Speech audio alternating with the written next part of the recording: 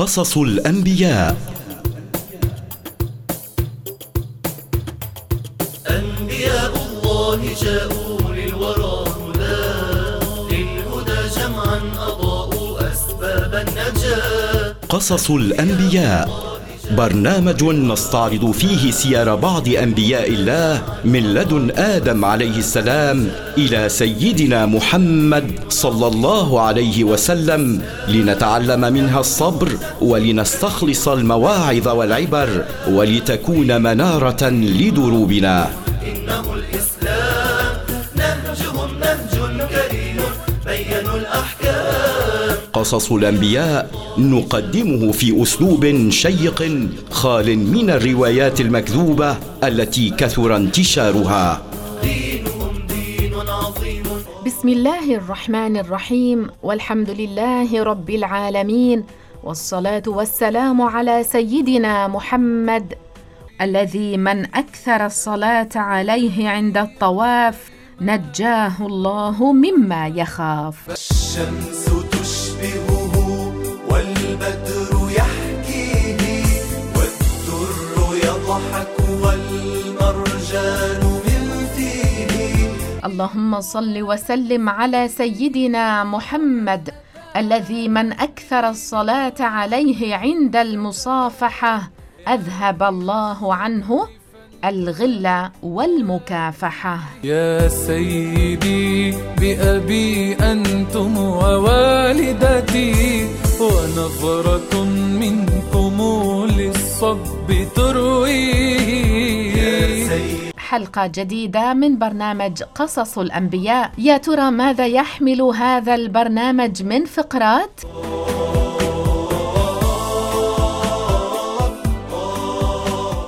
الفقرة الأولى بلقائنا لليوم مستمعينا الكرام هي بعنوان ذهب الكلمات. إذا حب حوى. وأيضا فقرة ثانية ترافقنا في هذا اللقاء وهي فقرة احفظ لسانك. أنا عاش الجمال وأنا محمد حبيبي أنا عاش الجمال. أيضا فقرة مهمة وأساسية في لقائنا في برنامج قصص الأنبياء، وهي بإذن الله سنتابع معكم اليوم قصة سيدنا إبراهيم عليه السلام. هذه القصة التي بدأناها معكم الأسبوع الماضي تحدثنا فيها عن سيدنا إبراهيم، واليوم بإذن الله سنكمل معكم هذا الحديث ونحدثكم عن عدم شك إبراهيم عليه السلام بالله تعالى وبقدرته، وأيضا للحديث بقية. ساكنة وبالبال والعشق صار موال محمد حبيبي. بالإضافة إلى أننا سنتحدث قليلا عن دعوة إبراهيم عليه السلام أباه آزر إلى دين الإسلام.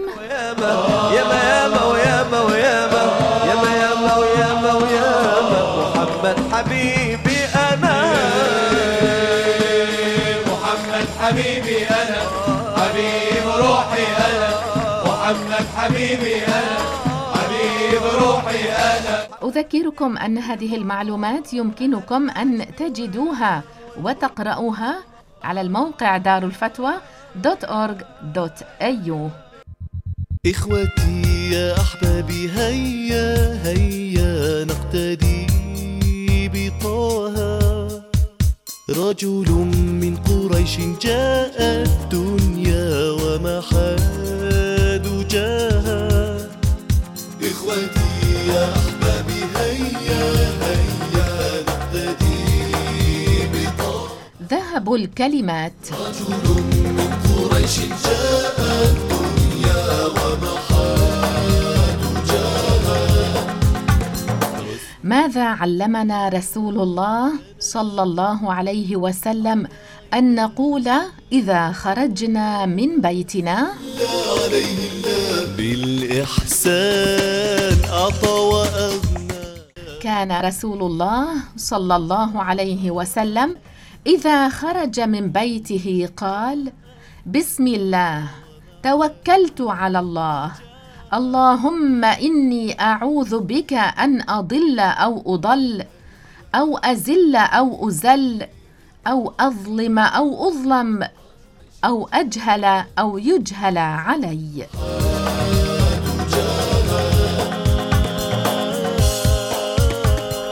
وأيضا قال رسول الله صلى الله عليه وسلم: من قال، أي إذا خرج من بيته: بسم الله توكلت على الله، لا حول ولا قوة إلا بالله، يقال له: كفيت ووقيت وهديت وتنحى عنه الشيطان. صدوقا كان عظيم الجاه صلى عليه.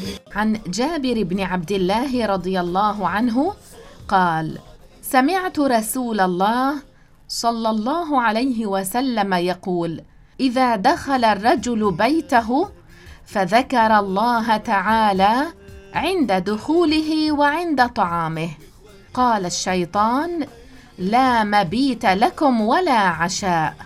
وإذا دخل فلم يذكر الله تعالى عند دخوله، قال الشيطان: أدركتم المبيت. وإذا لم يذكر الله تعالى عند طعامه، قال: أدركتم المبيت والعشاء. صلى عليه الله بالإحسان، أعطى وأغنى، جاد احفظ لسانك.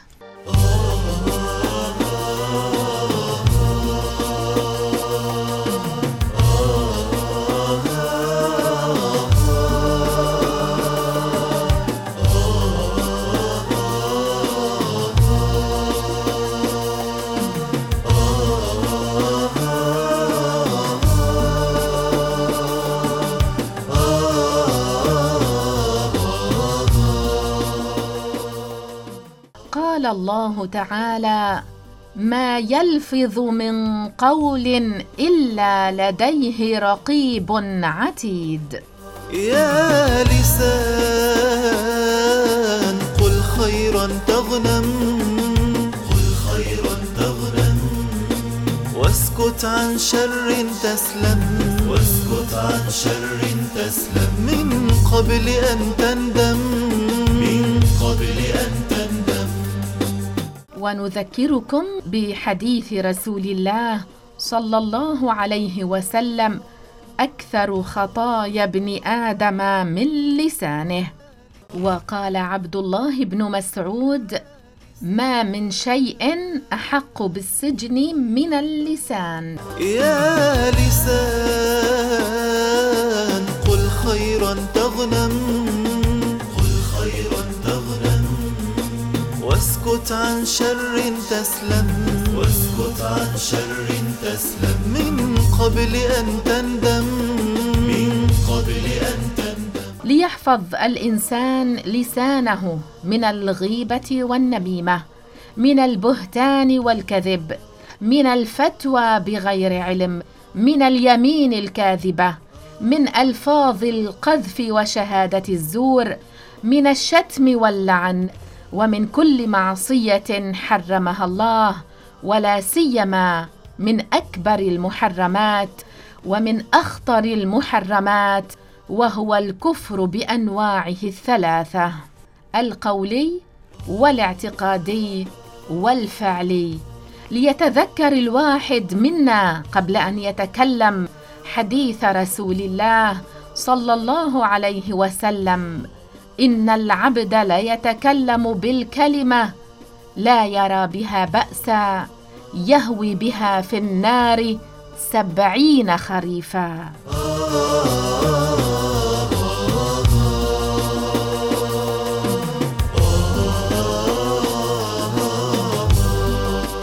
ما هي العبارة التي سنحذر منها اليوم؟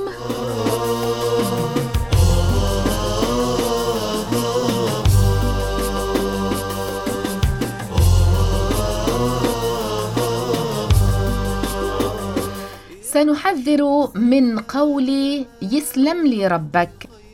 هذه العبارة يجب النهي عنها، ليعلم أن الله سبحانه وتعالى يدعى ولا يدعى له، وأن معنى السلام من أسماء الله السالم من كل عيب ونقص كالعجز والجهل والتغير وكل ما هو من صفات الخلق. فالله تعالى لا يدعى له بل يدعى، أي عباده يدعونه.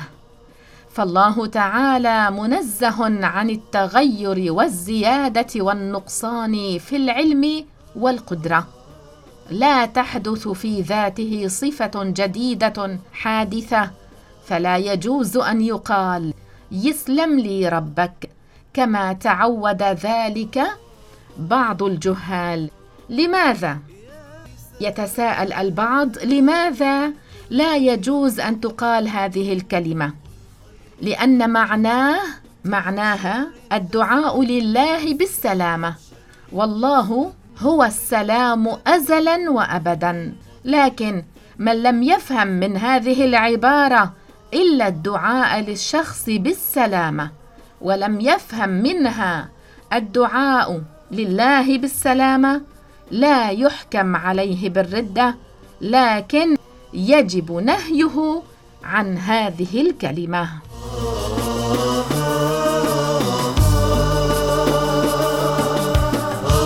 إذن من لم يفهم من هذه العبارة إلا الدعاء للشخص بالسلامة، ولم يفهم منها الدعاء لله بالسلامة، لا يحكم عليه بالردة، لكن يجب نهيه عن هذه الكلمة.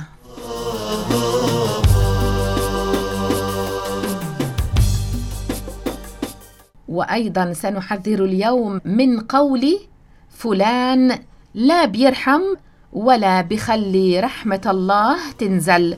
هذه العبارة يجب التحذير منها.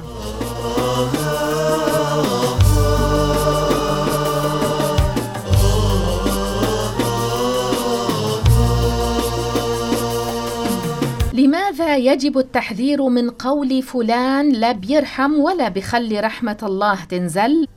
لتعلم أخي المستمع، لتعلمي أختي المستمعة، أن مشيئة الله نافذة لا يغيرها شيء، ولا أحد يستطيع أن يمنع نفاذ مشيئة الله. ومما يجب التحذير منه قول بعض الناس فلان لا بيرحم ولا بخلي رحمة الله تنزل. هذه الكلمة من فهم منها أن هذا الإنسان يمنع نفاذ مشيئة الله، فيكون قد كذب الدين والعياذ بالله لنسبته العجز إلى الله. أما من فهم منها أنه بسبب فسوقه ومعاصيه يكون سبباً لعدم نزول الرحمة عليهم، فلا يحكم عليه بالردة، ولكن هذه الكلمة لا يجوز قولها، ويجب التحذير منها.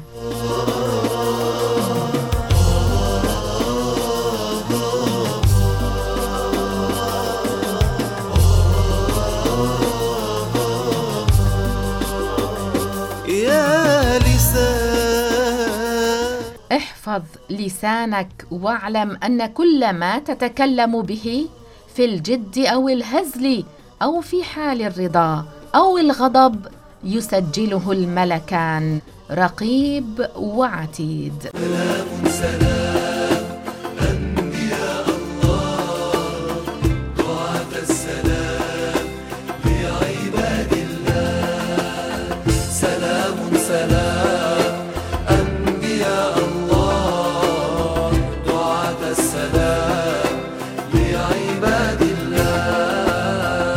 سلام سلام. نبي الله إبراهيم عليه الصلاة والسلام. سلام لعباد الله. لله المجيب يطيب الدعاء، لله المجيب. إليكم مقتطفات مما قرأناه عليكم في الحلقة الماضية من قصة سيدنا إبراهيم عليه السلام.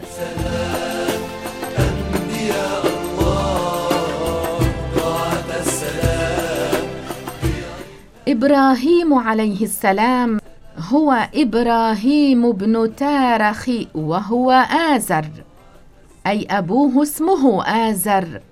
ينتهي نسبه إلى سام بن نوح عليه الصلاة والسلام.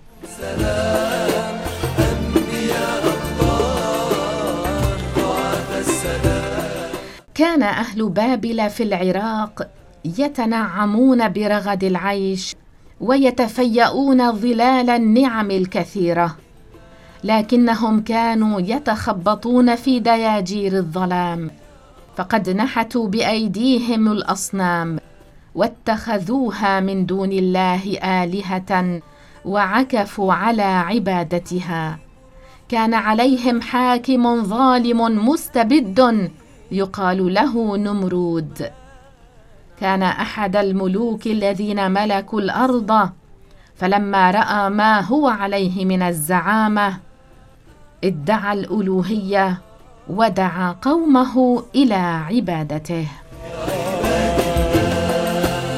سلام سلام. في وسط هذه البيئة المنحرفة وفي زمن وعهد هذا الملك الكافر النمرود، كان مولد إبراهيم عليه السلام. السلام لعباد الله. سلام سلام سلام يا الله. ذكرت قصة إبراهيم في عدة مواضع من القرآن، تارة باختصار وتارة بالتطويل وتارة بذكر شأن من شؤونه في سورة، ثم شأن آخر من شؤونه في سورة أخرى. وقصة إبراهيم عليه السلام ترتبط بها قصص أخرى كقصة لوط، لأن إبراهيم ولوطا كانا متعاصرين، ونبي الله لوط هو ابن أخي إبراهيم عليه السلام، وقد آمن لوط بعمه إبراهيم.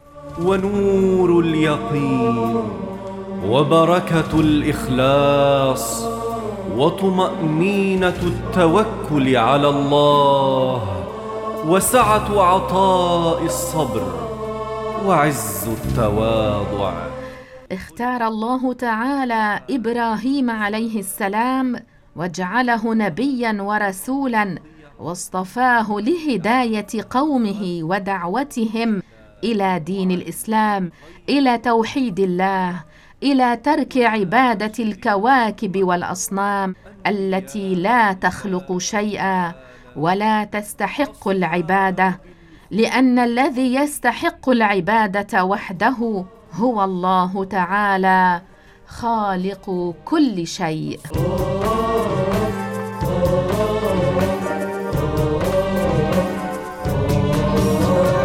من هم مصابيح الزمان وعلموا الخلق البيان، وبحسن أخلاق لهم قد استفاد الخافقان.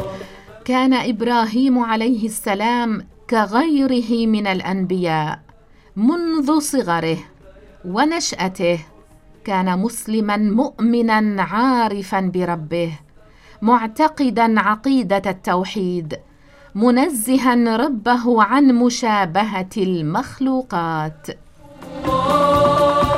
هم أنبياء الله من قد أرشدوا إلى الجنان، قد أرشدوا إلى الجنان. كان إبراهيم عليه السلام غير شاك ولا مرتاب بوجود الله، كان مؤمنا بما أوحي إليه من بعث الناس بعد موتهم يوم القيامة وحسابهم في الحياة الآخرة على أعمالهم وما قدموا في هذه الحياة الدنيا. جاء المرسلون لهدي الأمم، جاءوا يرفعون للحق علم. سلام سلام أنبياء الله ضاعت السلام. إبراهيم عليه السلام لم يكن شاكا ولا مرتابا بوجود الله تعالى، بل كان مؤمنا مصدقا بما أوحي إليه من بعث الناس بعد موتهم يوم القيامة. الدعاء أعطانا الكثير والحمد لله. سلام سلام أنبياء الله ضاعت السلام في عباد الله. دعوة إبراهيم عليه السلام أباه آزر إلى دين الإسلام بالحكمة والموعظة الحسنة. ذكر أهل التواريخ أن إبراهيم عليه السلام انطلق بزوجته سارة وابن أخيه لوط، فخرج بهم من أرض الكلدانيين إلى أرض الكنعانيين، وهي بلاد بيت المقدس، فنزلوا حران، وكان أهلها يعبدون الكواكب السبعة. فقام الخليل إبراهيم عليه السلام يدعو قومه إلى دين الله وترك عبادة الأصنام التي لا تضر ولا تنفع. أعطانا الكثير والحمد لله. كانت أول دعوته لأبيه آزر الذي كان مشركا يصنع الأصنام ويعبدها ويبيعها للناس ليعبدوها، فدعاه إبراهيم إلى عبادة الله وحده وإلى دين الحق الإسلام بألطف عبارة وبأحسن بيان وبالحكمة والموعظة الحسنة. حاز إبراهيم نعمة الإيمان، حاز إبراهيم نعمة الإيمان. قال الله تبارك وتعالى في محكم تنزيله: واذكر في الكتاب إبراهيم إنه كان صديقا نبيا، إذ قال لأبيه يا أبت لم تعبد ما لا يسمع ولا يبصر ولا يغني عنك شيئا، يا أبت إني قد جاءني من العلم ما لم يأتك فاتبعني أهدك صراطا سويا، يا أبت لا تعبد الشيطان إن الشيطان كان للرحمن عصيا، يا أبت إني أخاف أن يمسك عذاب من الرحمن فتكون للشيطان وليا. صدق الله العظيم. ذكر الله تبارك وتعالى في هذه الآيات من سورة مريم ما كان جرى بين إبراهيم وأبيه، وكيف دعا أباه إلى الحق بالحكمة والموعظة الحسنة، وبين له بطلان ما هو عليه من عبادة الأوثان التي لا تسمع دعاء عابدها ولا تبصر مكانه. فكيف تغني عنه شيئا أو تفعل به خيرا من رزق أو نصر، فهي لا تضر ولا تنفع. وأعلمه بأن الله قد أعطاه من الهدى والعلم النافع، فدعاه إلى اتباعه وإن كان أصغر سنا من أبيه، لأن اتباعه ودخوله في دين الإسلام وعبادة الله وحده هو الطريق المستقيم، هو الطريق السوي الذي يفضي به إلى الخير في الدنيا والآخرة. ثم بين إبراهيم عليه السلام لأبيه أنه بعبادته للأصنام يكون منقادا للشيطان الخبيث الفاجر الذي لا يحب للناس الخير، بل يريد لهم الهلاك والضلال، ولا يستطيع أن يدفع عنه عذاب الله ولا أن يرد عنه عقوبته وسخطه. هم أنبياء الله، هم أنبياء الله من لم يقبل آزر نصيحة نبي الله إبراهيم ولم يستجب لدعوته، بل استكبر وعاند وتوعد وهدد. هدد ابنه إبراهيم بالشر والرجم والقتل. هدد آزر ابنه إبراهيم بالشر والرجم والقتل، فعندها قال له إبراهيم ما حكاه الله عنه: قال سلام عليك سأستغفر لك ربي إنه كان بي حفيا.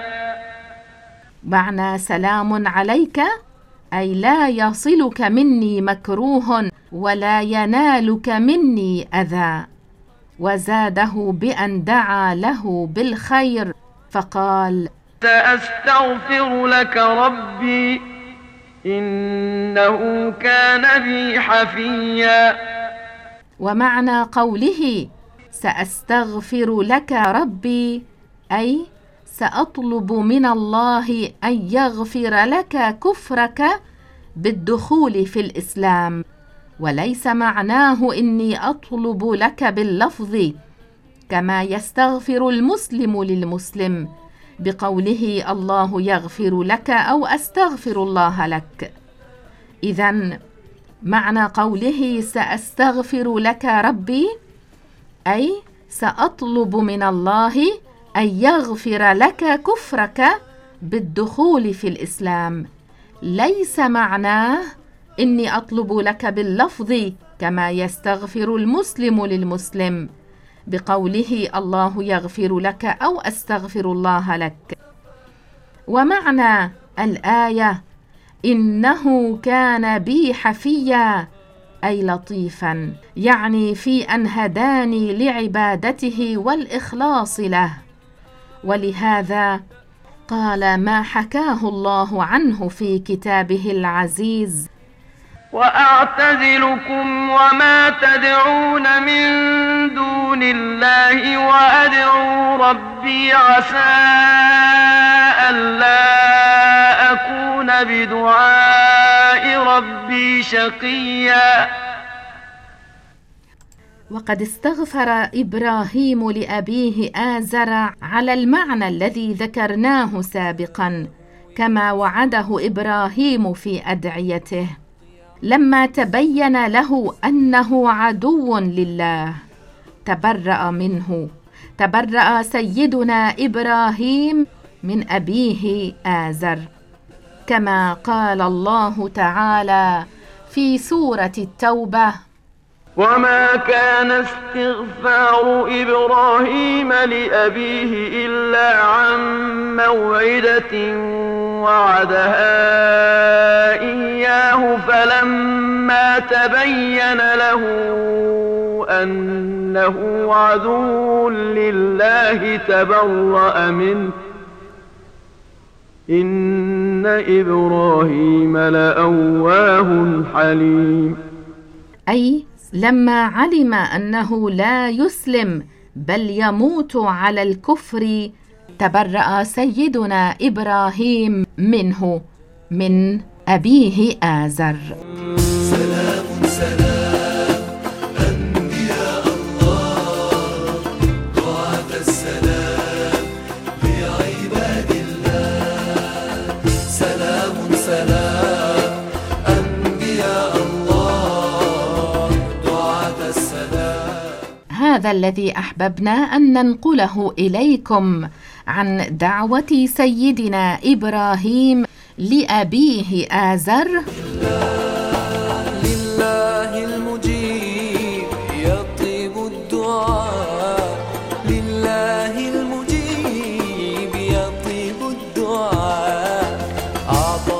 رغبتنا في نقل هذه القصص، تنقية هذه القصص من الروايات المكذوبة التي كثر انتشارها وتداولها، وفي بعض هذه الروايات المكذوبة ما يعارض المعتقد الإسلامي بالنسبة لما يجب للأنبياء والرسل من صفات، وما يستحيل في حقهم من رذائل وسفاهات.